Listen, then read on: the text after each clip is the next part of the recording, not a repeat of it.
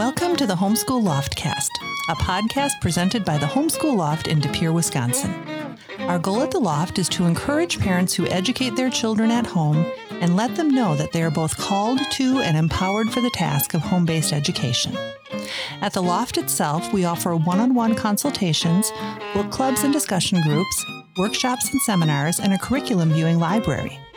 Through the Loftcast, we extend our reach to encourage and bless homeschooling parents everywhere. We have been talking in some recent episodes with moms who homeschool in a variety of life circumstances. We had Hannah Twimala growing her family through adoption and educating kids with special needs, Missy Martins as a business owner, Carrie Ebel as a single mom. And today we welcome our friend Mary Fonts to the show.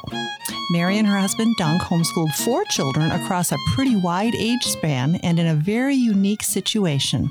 And so we are really glad that she's here to tell us her story. Welcome, Mary. Thank you. Welcome to the podcast. So I was just telling Mary that one of the best things about having a podcast is to meet all our guests and really meet them, because oftentimes I know of them, but I don't know their story. So I'd like to hear your story about before you had the kids, where you met your husband, or how you met your husband, the career path that you embarked on in college, those types of things. Okay. Well, thank you for having me. So I grew up in Milwaukee, Wisconsin. My husband grew up in central Wisconsin on a dairy farm. So we were different right from the get-go. I moved to Green Bay, Wisconsin to go to college. My chosen major was environmental science, and UW Green Bay, or UWGB, was known as EcoU. So I came to study environmental sciences, and after a while, I realized that it wasn't for me. I changed into nursing. I had some classes that I had nursing students as fellow students, and I applied to the local nursing school and got accepted. And so I graduated from there as a registered nurse. My husband came to UW Green Bay because it was EcoU, and he actually got a degree in environmental sciences. So he graduated. He did some various things. He ended up going to the country of Papua New Guinea as a high school science teacher, and he returned back to the U.S. and he started coming to UWGB's InterVarsity group, which he had been part of prior to graduation, and that I was a part of. So InterVarsity is a college fellowship group. It's not an athletic club. I wouldn't have known that. So yeah, I really wouldn't. Right? Yes, it's a Christian fellowship group on college campuses all over the U.S. And then there's even it's part of an international organization. So I was part of the group. He was part of the group. He's about 10 years older than me. And we met that way. So when I was I maybe like second or third year, InterVarsity has a large conference called the Urbana Missions Conference. And I attended that, and he attended it as well. He was back from overseas and trying to figure out if he should be back into missions. And I was exploring missions. And at that conference, there was about 20,000 other people there. Small group. It was a small group. Yeah.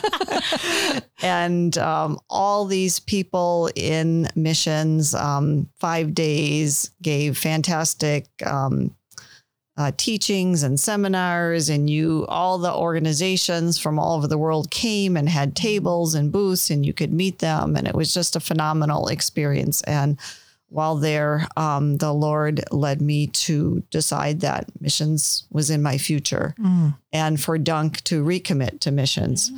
So we met and got married. And when we got married right after I graduated from nursing school, and thought that I should get some experience in nursing, and we wanted to go overseas to serve somehow. We didn't know what it was going to be, but we put the goal of we would be on our way in 2 years, just thinking, if you say, I'm just going to do that sometime, that it won't happen. Yeah. So, and also we wanted to be involved in something way bigger than us, like something we could really just give our lives to. And so we got into Bible translation. There's about 7,000 languages in the world. And, the majority don't have even a New Testament in them. So when we were thinking about, where we would serve, when I was a student, there were a lot of Malaysian students on the campus. So, was friends with some of them, also interested in going back to Papua New Guinea. And the assignment committee, we said, you decide, where should we go? Yeah. We will just pray that you make the right decision and we will follow it. We were also interested in going to Africa because at the time, East Africa was opening up, and people going there had to go to French school. So the idea of going to Europe to study French was somewhat appealing. But anyway, we ended up going to Papua New Guinea. Do you think they chose that because of Dung's prior experience in part? Probably. Yeah. Yeah. Plus there was a need. Of course. Yeah. How many languages are there just on the island of Papua New Guinea? So the physical island of New Guinea is divided in half. The eastern side is the country of Papua New Guinea. The western side is part of Indonesia. Oh, okay. So there's about 1,000 or so languages on the whole island, but in Papua New Guinea, there's about 800. It is considered the most linguistically diverse nation on earth. Wow. Yeah, there's a need for Bible translations there. Yeah. Get as many as you can, right? So you pack yourself up. How do you even know what to pack up? How do you leave and then just go there? What does that look like? So to back to that 2-year mark. Yes. So we had decided on Wycliffe. We applied. We went to school in Dallas, Texas to get training. Dunk started a graduate program. So we did that about a whole year round of schooling. And then we returned back to Green Bay, Wisconsin. And that's when we started raising support and asking people to be on our team and making preparations. We also had a baby in there. And just, the story starts to unfold. Well, yeah. And so that's it. So when you finally got to leave after about 2 years of this planning, right? You did have Leah, your daughter. You take an infant to Papua New Guinea. How was that like? Just thinking, I'm taking this brand new little baby over to this country that you yourself had never been to. Because let me interject before you answer that. You guys, I was one of those people. I mean, we didn't even leave the house for the whole first month. It's terrible. If I had to go back and do it again, I would have exposed them to everything, but I would have not been in the condition. This is why I probably wasn't called to go to the... Was Leah about 6 months old when you left? Okay. 5. Okay. I remember that. And I remember thinking, oh my goodness, how is that going to work? Yeah. She was born in December, and I remember stuffing this fat baby into these snowsuits and thinking, I'm so glad I don't have to do this when we get to PNG. Yeah, no kidding. Wow. So God uses all things to motivate people to go, like lack of a snowsuit. Okay. But babies, are pretty flexible. Yeah. They're pretty moldable. Yeah. They're with mom and they're happy. Yeah, exactly. And I do have to say, I've had 4 kids, so I know that some babies are, quote, easier than other babies. Yep. And she was generally a very easygoing baby. God called her too. She was equipped right from the get. Were you nervous at all about any of the cultural stuff, taking a child into a new culture, or you just kind of went with the flow? God just equipped you. Yeah, just went with it. She was actually our biggest ambassador. What's threatening about a young couple with a baby, really? That's true. Yeah. Yeah. She was our PR person. So along the way, because Leah is not an only child, you had your boys while you were serving in PNG. Can you tell us a little bit about their stories? I know Neil's is rather dramatic, and then the other two boys were born while you were there as well. Okay. So, yes, the next child is named Neil, and he was born in Papua New Guinea. And we had planned with our little mission clinic to have, a normal birth. We were all on track for that. I was young, healthy, everything, except when I got hepatitis A. Then I wasn't so healthy. And that precipitated a preterm birth. And at the time, hepatitis A, well, it's still endemic to the country. At the time, there was no immunization for it. So Dunk and I both got it. Actually, Leah got it first. And, looking back, and then we got it. And all of our kids have had it. And when kids get it, it's one of those things where it's not that big of a deal. They're not that sick. But when adults get it, they're pretty sick.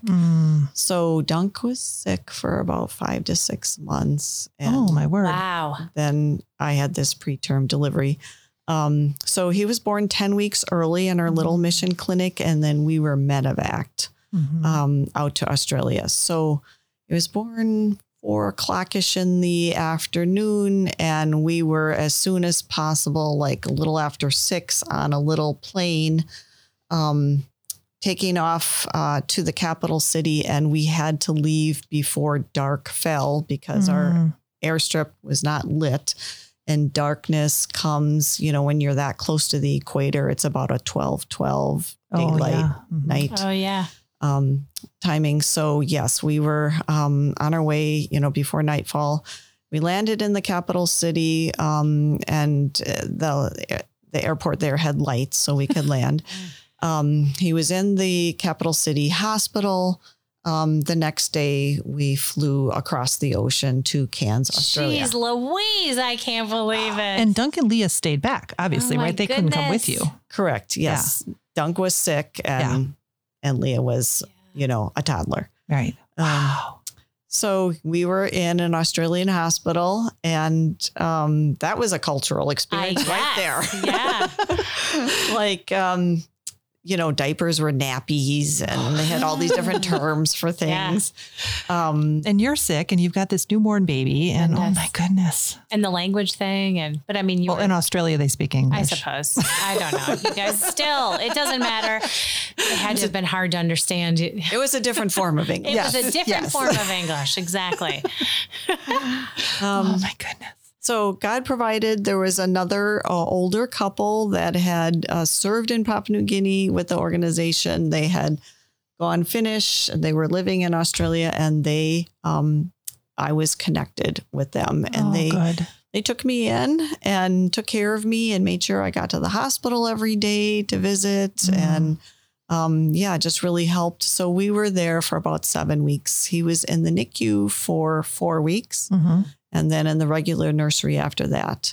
And then, we returned back to Papua New Guinea, and kind of, I had to really take care of Dunk. He was still not feeling well. Wow. Oh my goodness. And take care of these kids. But we were super thankful that, Neil survived, and, he was a little tiny baby now, but he's like a big brawny guy now. Yeah. Nobody would ever know he was premature, just seeing him as an adult. Right. Yeah. So, and what about the other boys? So then the next boy is Ryan, and he arrived on a furlough. We returned to Dallas, Texas. Dunk finished up his graduate program, and he was born in Dallas, and, kind of made up for things. He was like a 9.5 pound baby, Texas sized baby. There you go. Everything's big in Texas. Yes. Right? Yep. And then the last boy, Levi, was born. We were back in Papua New Guinea, and I had it was a little bit high on the high risk side. So we went to Australia, to Cairns, the same place where we were medevaced for before, and had a planned delivery in Australia. A little different than when you plan for it than when you're just whisked off, right? Yeah. Yep. What an exciting adventure God called you to, right out of the chute. What about, so the mission field itself, what was that main focus of the mission field? You were called to missions, and I think you said the Bible translating, right? So what does that look like? How does that work? So the organization we were with has a very singular focus, Bible translation, which in some ways makes life a lot easier because we're all working towards the same goal. Yeah. And the organization has, works kind of all over the world. A lot of work in Papua New Guinea, as I mentioned, so many languages. A really cool thing was we had colleagues from all over the world, and the mission center there was called Ukarumpa, and there are about 15 nationalities there. Wow. Now, we were fortunate in that, English was the language of wider communication among the missionaries. So we didn't have to learn another language to, join the organization, but some of our colleagues did. Besides, learning the trade language and then the language that we worked in. Wow. And so the missionary staff there was divided between language personnel and support personnel. And the support personnel helped. They were teachers in the school, nurses, doctors, bookkeepers, administration, things like that. And when we were thinking about missions, just backing up and looking at organizations, I had never really met an adult missionary kid. And when we were thinking about this, I was like, I'd really like to meet one and see if they're normal. Yeah. We're beyond homeschooling at this point. That's like a layer on top, right? Exactly. Yes. Yeah. And fortunately was able to meet some when we were going to school in Dallas, and was so impressed with their maturity, their walk, just the depth of personality and character. And so to me, it was exciting to think about my children could grow up to be like this. Yeah. Raising them in that multicultural environment and all of that, right? Mm-hmm. Yeah. Can I just say one more thing real quick about the Bible translation thing? Oh, yeah. Because I'm trying to envision it, right? So I have no idea. I'm just here. I don't know. How do you go about doing the Bible translating? What does that look like? You go to a place, you have to write it out. You learn so much about the Bible since you're translating it from a language to another language. How does that work? Okay. So the training that we received is how to reduce any language to an alphabet into writing. Okay. And then translation principles, and how to, general principles for any language. Yeah. So the language that we worked in was actually there had been some church planting done in it, and they had asked for a translator. But it's not always like that. Some people go to languages that have had absolutely nothing done in it. Yeah. So, it really varies around the world. Sure. But those really remote people groups, a lot of those have been reached now. Yeah. So this language that we worked in called Kuman, there had been some writing in it. So we worked on working on the alphabet, because when there's not a set alphabet or orthography, people can just write whatever they want. And maybe you've seen that in long ago when people had, 5 different ways to spell something. Yes. Right. Okay. Yep. So we worked on that. And you're teaching the people how to read and write in their own language, right? I mean, teaching them that part of it because they speak it, but. Yes. Yeah. So some literacy materials. And then in this language group, like I said, there were some churches, and my husband was a high school science teacher before we did this. And so he has all those teaching abilities, and he really wanted to train nationals and equip them to do the work. Okay. And we happen to be in a language group where that was possible. Now that's not always possible, but you know how God directs things. Yep. Yeah. Exactly. So we gathered together a number of people. Some of them were pastors, and he like poured into them, and they did the actual nitty gritty translation work. But he was constantly, you know, training, teaching, you know, working on kind of the linguistic stuff, because there's like orthography or alphabet development. There's, you know, working on analyzing the grammar and the phonology and, you know, the translation process. And wow. And I think learning too, the culture, so you can use the right, like idioms or whatever as you translate, right? Yes. So living with the people. Yeah. We were learning culture and language. They go, you know, hand in hand, culture and language learning. I don't remember if this was you in Papua New Guinea or some other place, but maybe you or Doug told this story where in some language group, you know, you wouldn't pray to let Jesus into your heart. You pray to let him into your stomach, because that's like the center of their being. Yes. Was that the people that you worked with, or? Yes. Different cultures have different places where they consider the center of emotions. Yeah, so it might be the liver. It might be, you know, the stomach. It might be the throat. Lord Jesus, please come into and we pray, Lord God, that you would just enter into the liver. I mean, but God, that's crazy, guys. But that would impact the people. That would make sense to them, right? So the heart wouldn't make any sense to that people group, whatever, and right? Physiologically, okay, why, you know? Yeah. Exactly. Yeah. You don't get it. Wow. Some things are mysteries, but True. I don't know. But bringing it back to the kids and homeschooling. So eventually Leah gets to be school age and you have to, I'm sure you're thinking about it before she turns 5 or whatever, but you have to make this decision. Okay, we're over here, we're serving as missionaries, and Leah needs to start school. So what did you decide, and how did you get to that decision? Okay, well, I will back up and say that when we were looking at organizations, I was very concerned that I wanted an organization that there was choice in educational options, because some mission organizations, there wasn't a choice. You had to, you know, the choice was told. I mean, you were told what the choice was. Yeah. That's what I meant. Okay. So Wycliffe did give options. Okay.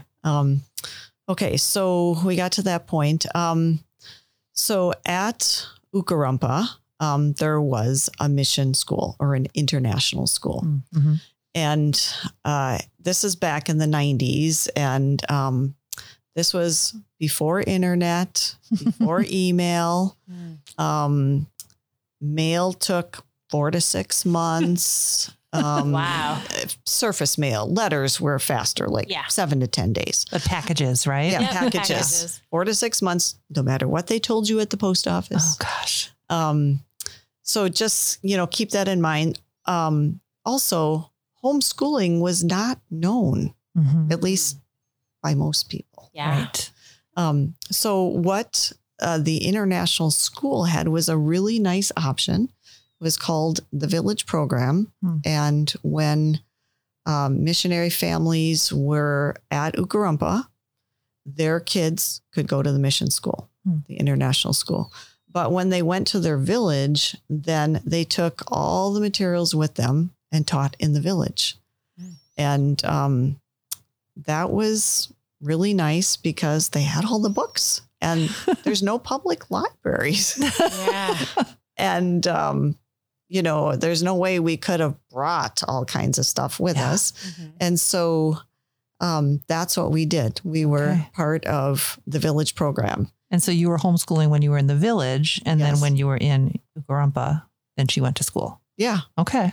So it was great. And I was just talking to Leah about, you know, what she remembers about that. And she said, well, I don't remember doing much school, but I imagine that I did.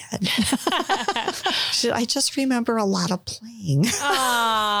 You integrated it so well with Isn't life, that the right? truth? She probably Right. there was not specific times. I mean, I'm sure there were, but she didn't see it as That's a good drudgery, thing. right? It was just life. Mm-hmm. Yeah. Did the same thing happen with the boys then, that they were kind of back and forth depending on what you were doing? Yes. So similar thing. And then interesting thing happened in Papua New Guinea when the kids got like to middle school age, among the national kids. So they played with the national kids like all the time. Okay. When we're in the village. And, but once they got to like puberty, middle school age, the paths diverged. So for the girls, like they were starting to make gardens and, get married. They got married young and they were taking on adult responsibilities. And the same thing for the young men. They were taking on all these adult responsibilities. And, so it was very different. Our kids, once they got to those ages, they weren't out like playing soccer and, in front of the house like they used to when they were younger. Yeah. So, it was at that point that we stopped the village program and they started attending the international school when we were in the village as boarders in a children's home. So the children's home were run by like a married couple with their family and the kids stayed with them, went to school and, lived with them. So at this point in our program, this is like after we'd been there like 10 years or so, we were like, okay, we were thankful for the option that they had to do that. But how long do we want our kids to be in a boarding situation? Yeah. Right. So we personally made the decision that like 6 weeks was like the longest that we wanted to do that at one stretch. Also at that point in our program, we were doing a lot more at the Mission Center, less in the village. They had just in translation, they had a lot of like one book workshops where you'd bring your translators in for like a month. They would study, in the mornings, in the afternoons, they would translate. And at the end of the month, the book of Ephesians would be translated or something like that. Wow. And they were with other translators from around the whole country. Okay. And so we were doing a lot more of that, which was really beneficial for the program, but it also meant that we were at the Mission Center a lot longer. Right. Yeah.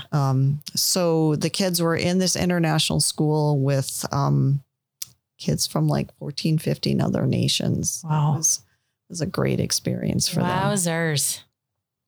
A rare experience for most. For sure. Isn't that something?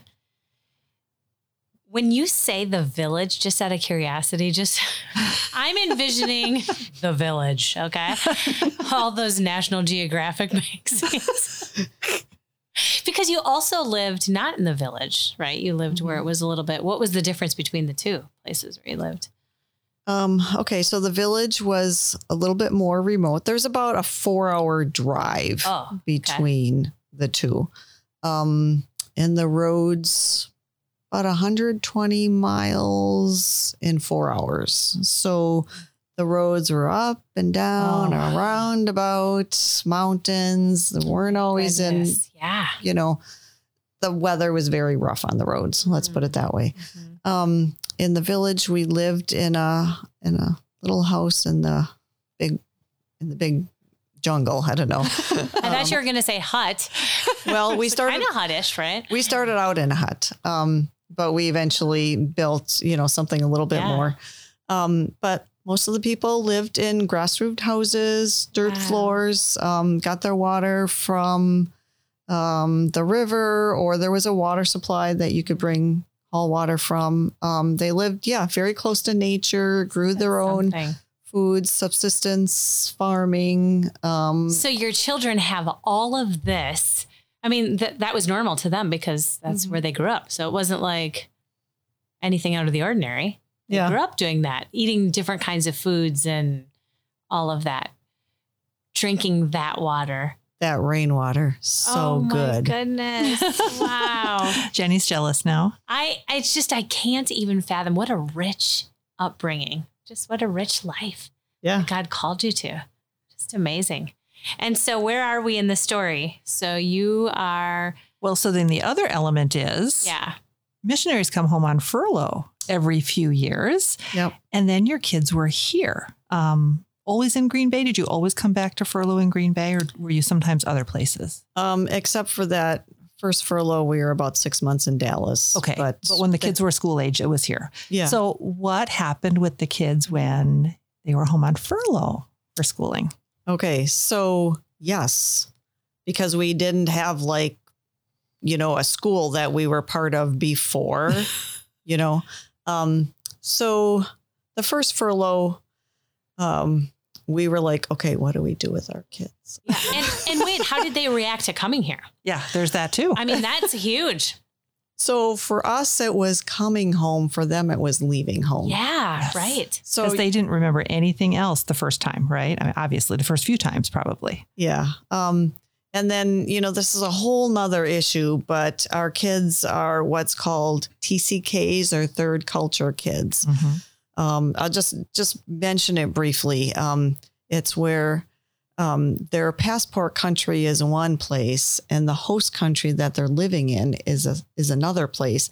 And they're living in this third place when they have like a foot in both worlds. Yeah. And so that's missionary kids, military kids, embassy kids, international business kids. It's a whole thing. And It's just a whole different lifestyle. Isn't that something? Yeah. That God called them to. Ugh. So they come here. Yeah. So we were like, okay, what do we do? So we talked to like the head of our missions committee and, at our home church. And we ended up having our kids go to a parochial school, a very small parochial school here in Green Bay, a K through 8.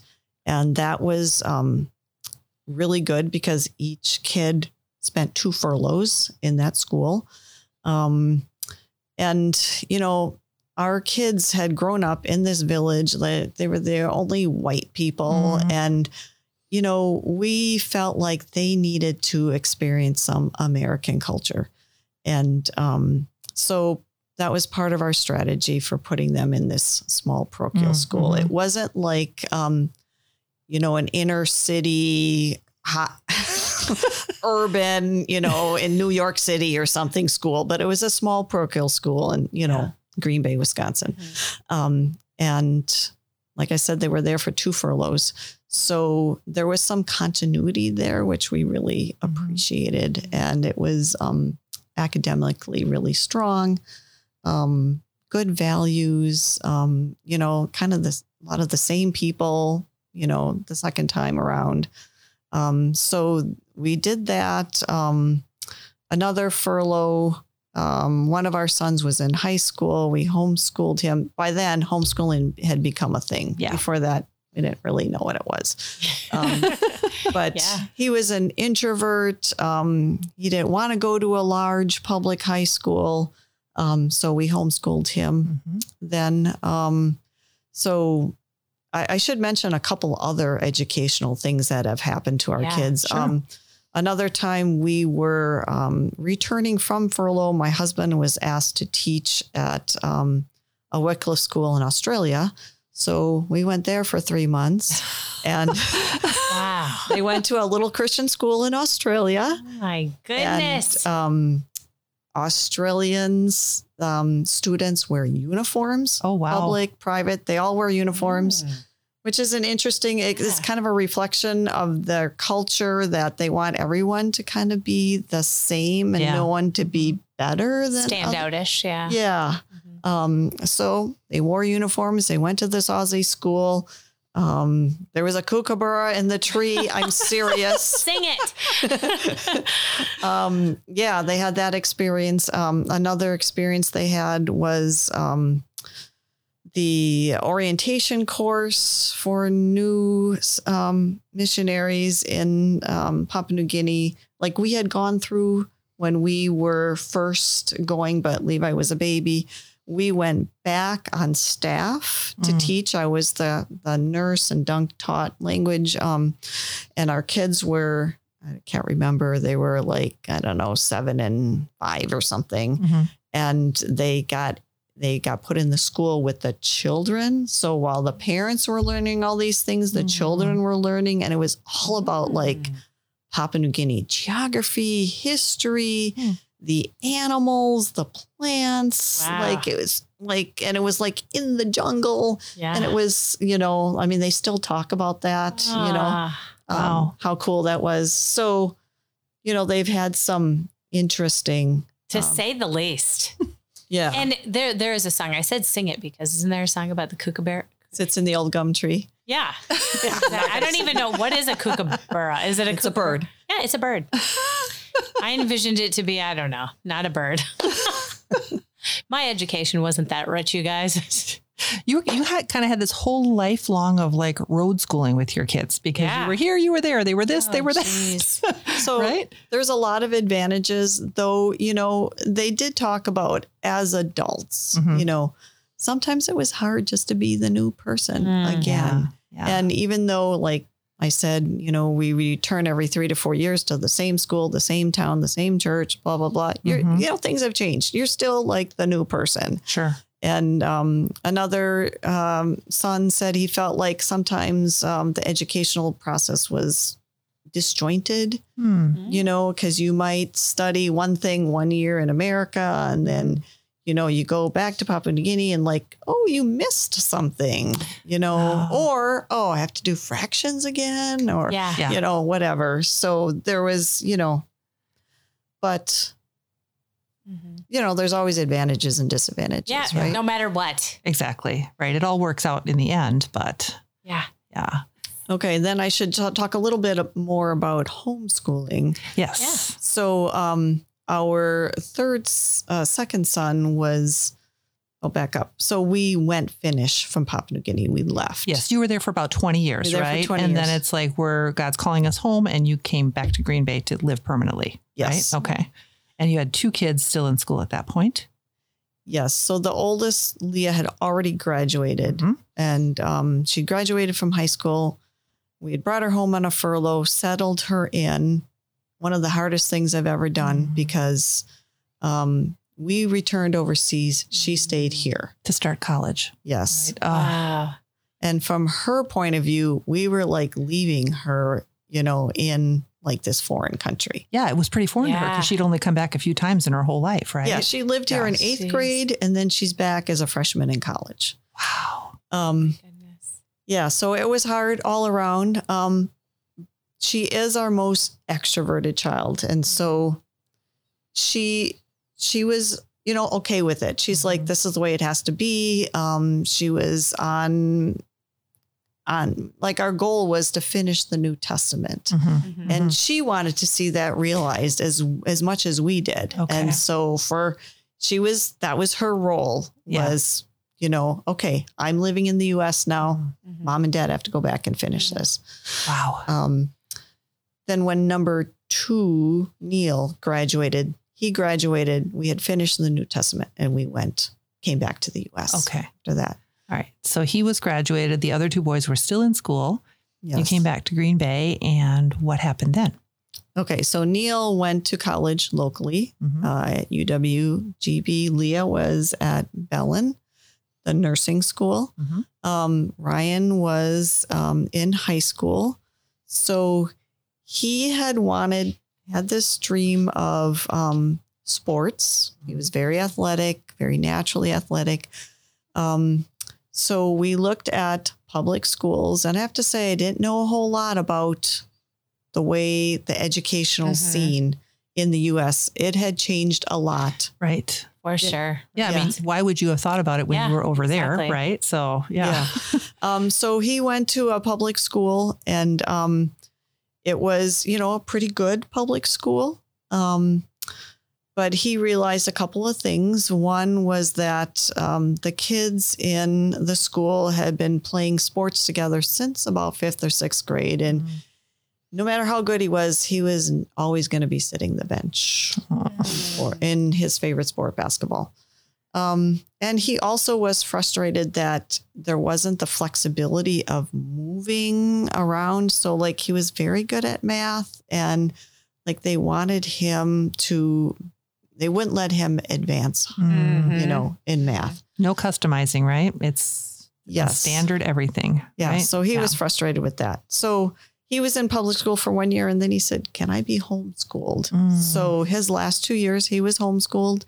And he knew some kids that were in the homeschool group, and they said, hey, if you came, you could be a starter on the basketball team, because they had played ball with him at the Y, you know? Yeah. And so he was, his last 2 years, he was a starter, and he enjoyed that a lot. And, you know, we all knew he wasn't Michael Jordan, but, you know, He got to do what he loved. he got to do it. Yeah. Gifted. And then he got to get kind of caught up in math, and he did like 2 years in 1 year. And his senior year, he got to take AP Calc. Wisconsin has a law that homeschool students can take up to 2 classes a year at the local high school. And so he got into the AP Calc class and really liked it. And then he also took auto shop, which he wanted to do, and he loved it. Anyway, so that's what he did. And then the youngest, Levi, was in grade school, and we, you know, moved back to Green Bay, and we knew we'd be living somewhere and then hopefully buying a house somewhere. You know, we didn't know what that all was going to look like. So we kind of planned from the get-go to homeschool him. And then we stuck with it all the way through high school because it just worked for us. Right. So he was like 9 or 10 when you came home, right? And then, so he was all the way through graduation. Yeah. What was his homeschooling experience like, since he was homeschooled probably the longest of all of them? So yes, he had the most stability as far as education goes, because like that, you know, that time in Australia, he wasn't born yet, you know, it's just things like that. So yes, it took us a little while to find our way, you know, to kind of figure out the homeschooling thing. I was working part-time. Dunk was working, but from home. So we could make it work. But, you know, it just takes a while to find your rhythm in homeschooling. It really does. It's not like plug and play, like, you know, if you're in a school. Exactly. My question is, because I know you were part of Classical Conversations. So at what age did he start Classical Conversations? 8th grade. 8th grade. And how did you guys come about to that decision? So he's the youngest, and there's a little bit of a gap between him and the next older one. So in a way, he was kind of like an only child. And, you know, the kids were like moving out. Okay. And he was home alone. Yeah. You know? Yeah. And he is an introvert, but he's an outgoing introvert. An extroverted introvert. That's a real thing. That is a real thing. Yeah. And we'd heard about Classical Conversations, looked into it, and it was a great fit for us. So I don't know if you've talked about it on the podcast, but it's we loved it. Yeah. Loved it. And why don't you tell people about it? Like what you loved about it. Why was it a good fit for him? Because some people might not be very familiar with it.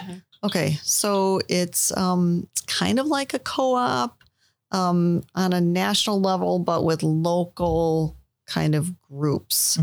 And it's different grade school versus middle school and beyond. So we weren't involved in grade school, but the middle school and beyond, it's a whole curriculum, you know, math, science, language arts. Strands. Yeah, strands. And it's all laid out for you. You get this like book with everything in it. Yeah. And then one day a week you go, and the kids are all together in this group. So like 5 to, I think, up to a dozen kids with a tutor. And the tutor is often, you know, a parent of one of the students. A fellow learner, modeling learning to the kiddos. Yes. The whole time I taught Challenge for a couple of years. So loved it. Yeah. And it's at that age, it's a drop off. So, you know, you can't be there if you want, but you don't have to be. And it's like one day a week where they're with the group, right? Yeah. One day a week with the group. 4 the other days they're working on, you know, working at home on things. So for him, it was a good fit because he liked being challenged by the other kids. He's a very academic. He's in grad school right now. So he's very academic. Yeah. Really, I don't know him well, but I just know he's a smarty pants just from when I think of Levi, just such a smart boy.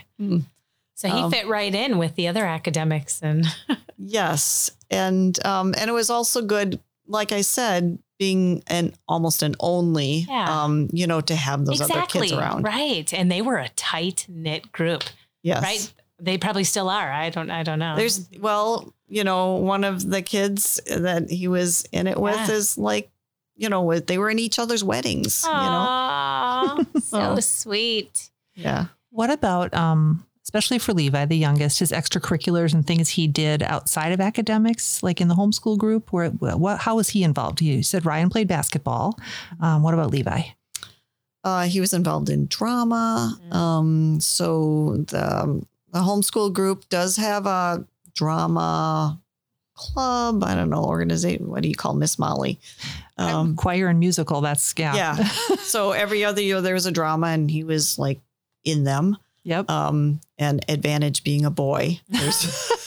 Always with theater. He's also very good. I mean, the character roles that he was the wizard in The Wizard of Oz, as I recall. And so he was very good at the roles that he played. Yeah.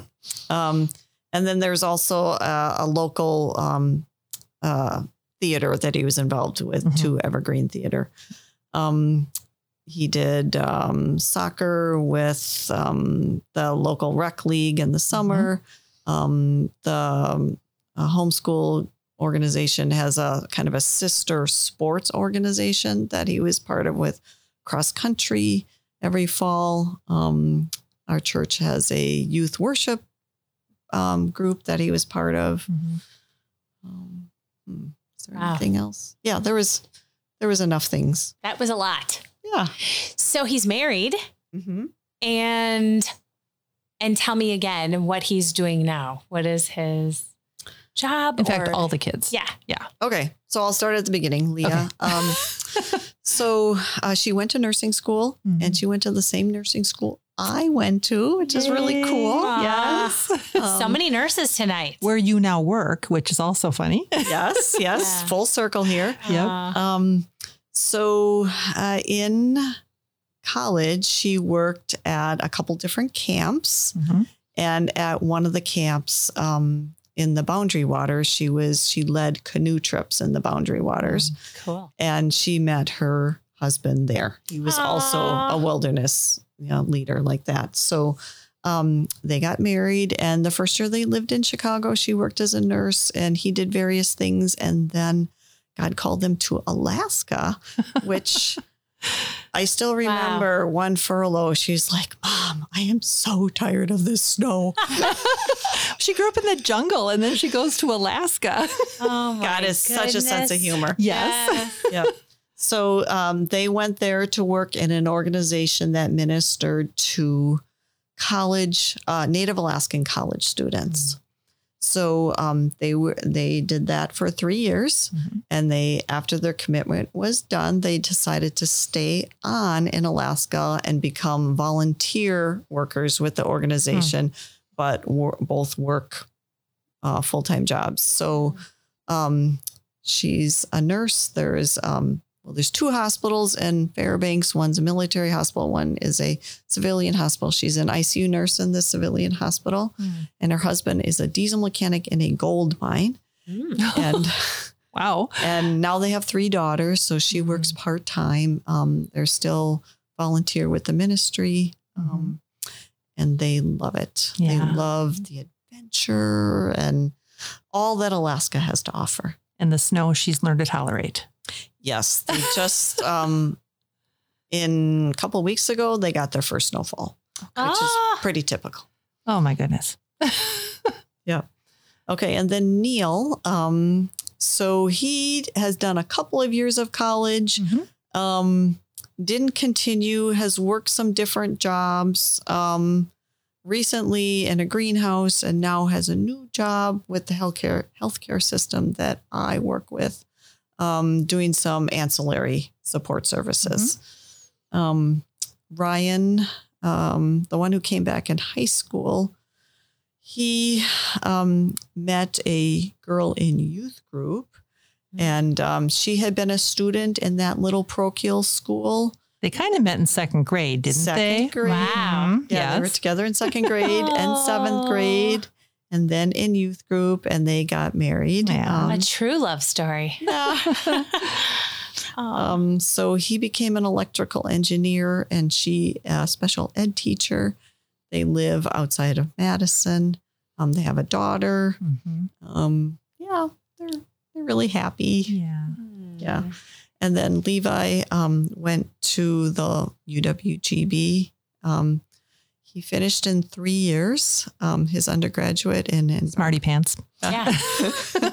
Very. in computer science, and he is in graduate school, set to graduate in December, and through InterVarsity. So he met his wife through InterVarsity, like Duncan and I met each other through Ivy. All these little connections. This is such an adventurous story. So she graduated from Allen, where I graduated from. Yeah. I graduated from. Aww. Yeah. And So cool. they live in Madison, and she is working to be on staff with InterVarsity and working as a new graduate nurse. And he's finishing up grad school and calls himself a house husband. Oh, I love that.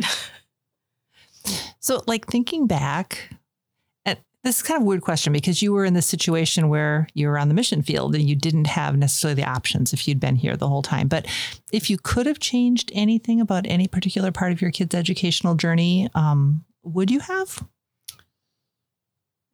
I don't think so. I mean, the thing is, when you're in ministry, like, your options are often limited. Yeah. And you do the best with what you have. And that doesn't mean that they're bad choices. Right. You have to trust that when God calls you, he gives you good options. Yeah. He's providing for your needs. Yeah. And I can't think of how things could have changed, though I did ask Levi that question. And he said, you should have let me take more college courses in high school. Smarty pants. Right. Then he could have done in like 2.5 years instead of 3, right? Yeah, maybe. But, when you look at it, like our family, we've done homeschool, parochial school, private school, international school. And then, some of these, courses in high school, at the local college. So we've pretty much done, maybe done it all. I don't know. Maybe. I think you have. You've done it all. Just say it. Okay. We've pretty much done it all. And I have to say that there is no one best way. Like, you have to do what's before you and what your choices are. And, every kid is different. Every situation is different. And I'm thankful for the opportunities that my kids had, and they're thankful too. That's good. Yeah. Have they ever expressed different opinions about, different places, different things they were doing for schooling? Various things. So, one kid, one of the sons said, the things being a little disjointed. Yeah. But they look back on their experience as very rich. Mm-hmm. And, even Levi, who had the most continuity, he said, I wouldn't have changed anything, So I think as a parent, that is a really good, that is something to be very thankful for. Yeah. That they're in a place of contentment. Yeah. Mm-hmm. What advice would you have for parents who are considering homeschooling, or maybe they're just starting homeschooling because of what's happening in the world today, but feel unsure? What advice would you give parents, new to homeschooling parents? I would say it takes time and be gentle with yourself. Try different things. One curriculum doesn't work, change it up. Yeah. be willing to give it time. And we do that in other areas of our life. Like we're starting a new job and we say, oh, it'll probably take me at least a year before I feel totally comfortable, if not more. That's such a good point. That is a good point. Right. But if they're not in a groove after 2 months, they want to stop homeschooling, right? But why? You don't even know anything about it at that point. Yeah. Yeah. You look back when you're new at something, you'd say, I knew absolutely nothing, you know? Yes. So give it time. And, you know, your kids are more flexible in some ways than you often think that they are. Yeah. And you can attest to that. And I think you can be honest with your kids and say, hey, you know, I'm figuring this out too. Let's figure this out together. I love that. That's so true. Don't stand before them as the all-knowing. There's no such thing. We learn right alongside them. And those are the best places to be, is that place where you're just not knowing, when you're raw with them saying, I don't know, let's do it. I know when I was a challenge tutor, oftentimes I did all of the same studies that the students did. So when they would come and say, I could not figure this out in Latin, I could not figure out number 9. And I would say, same, me either. But guess what? Let's do it together. Let's figure this out. That's the best place to be. Oh, that builds relationship. It helps them to know they don't have to be perfect, right? And have it all figured out in life. Because if my mom or my dad or my tutor doesn't know it, it's okay, right? Yeah. I mean, the idea is to build lifelong learners and self-directed learners. Exactly. Any final thoughts, ladies? Mary? Well, thank you for having me on the podcast. And I hope that this inspires other people to think about, if you have options and if you have the possibility of bringing your family to a cross-cultural situation, whether it's, you know, a local cross-cultural situation or in another country or another state, to say, hey, this could be a great thing for our kids, for our family. And there's even more options available now with the rise of technology and all kinds of things. So, and if you're interested, or if your family has that opportunity and you're thinking about it, look up third culture kids, like Google that and look up some books and just consider that. Well, there's a book by that very name, right? Third Culture Kids. Yes. Who's the author? Do you know? Dave Pollock. Okay. Yes. Homeschooling could be part of that, or an international school could be part of that, or whatever. But, you know, if you're thinking about that, put that on your radar. So. Thank you so much for tuning in today. We are absolutely delighted to have the privilege to have homeschooled our children. And we know that you are privileged as well. You are the best model to your children. And I hope you believe it.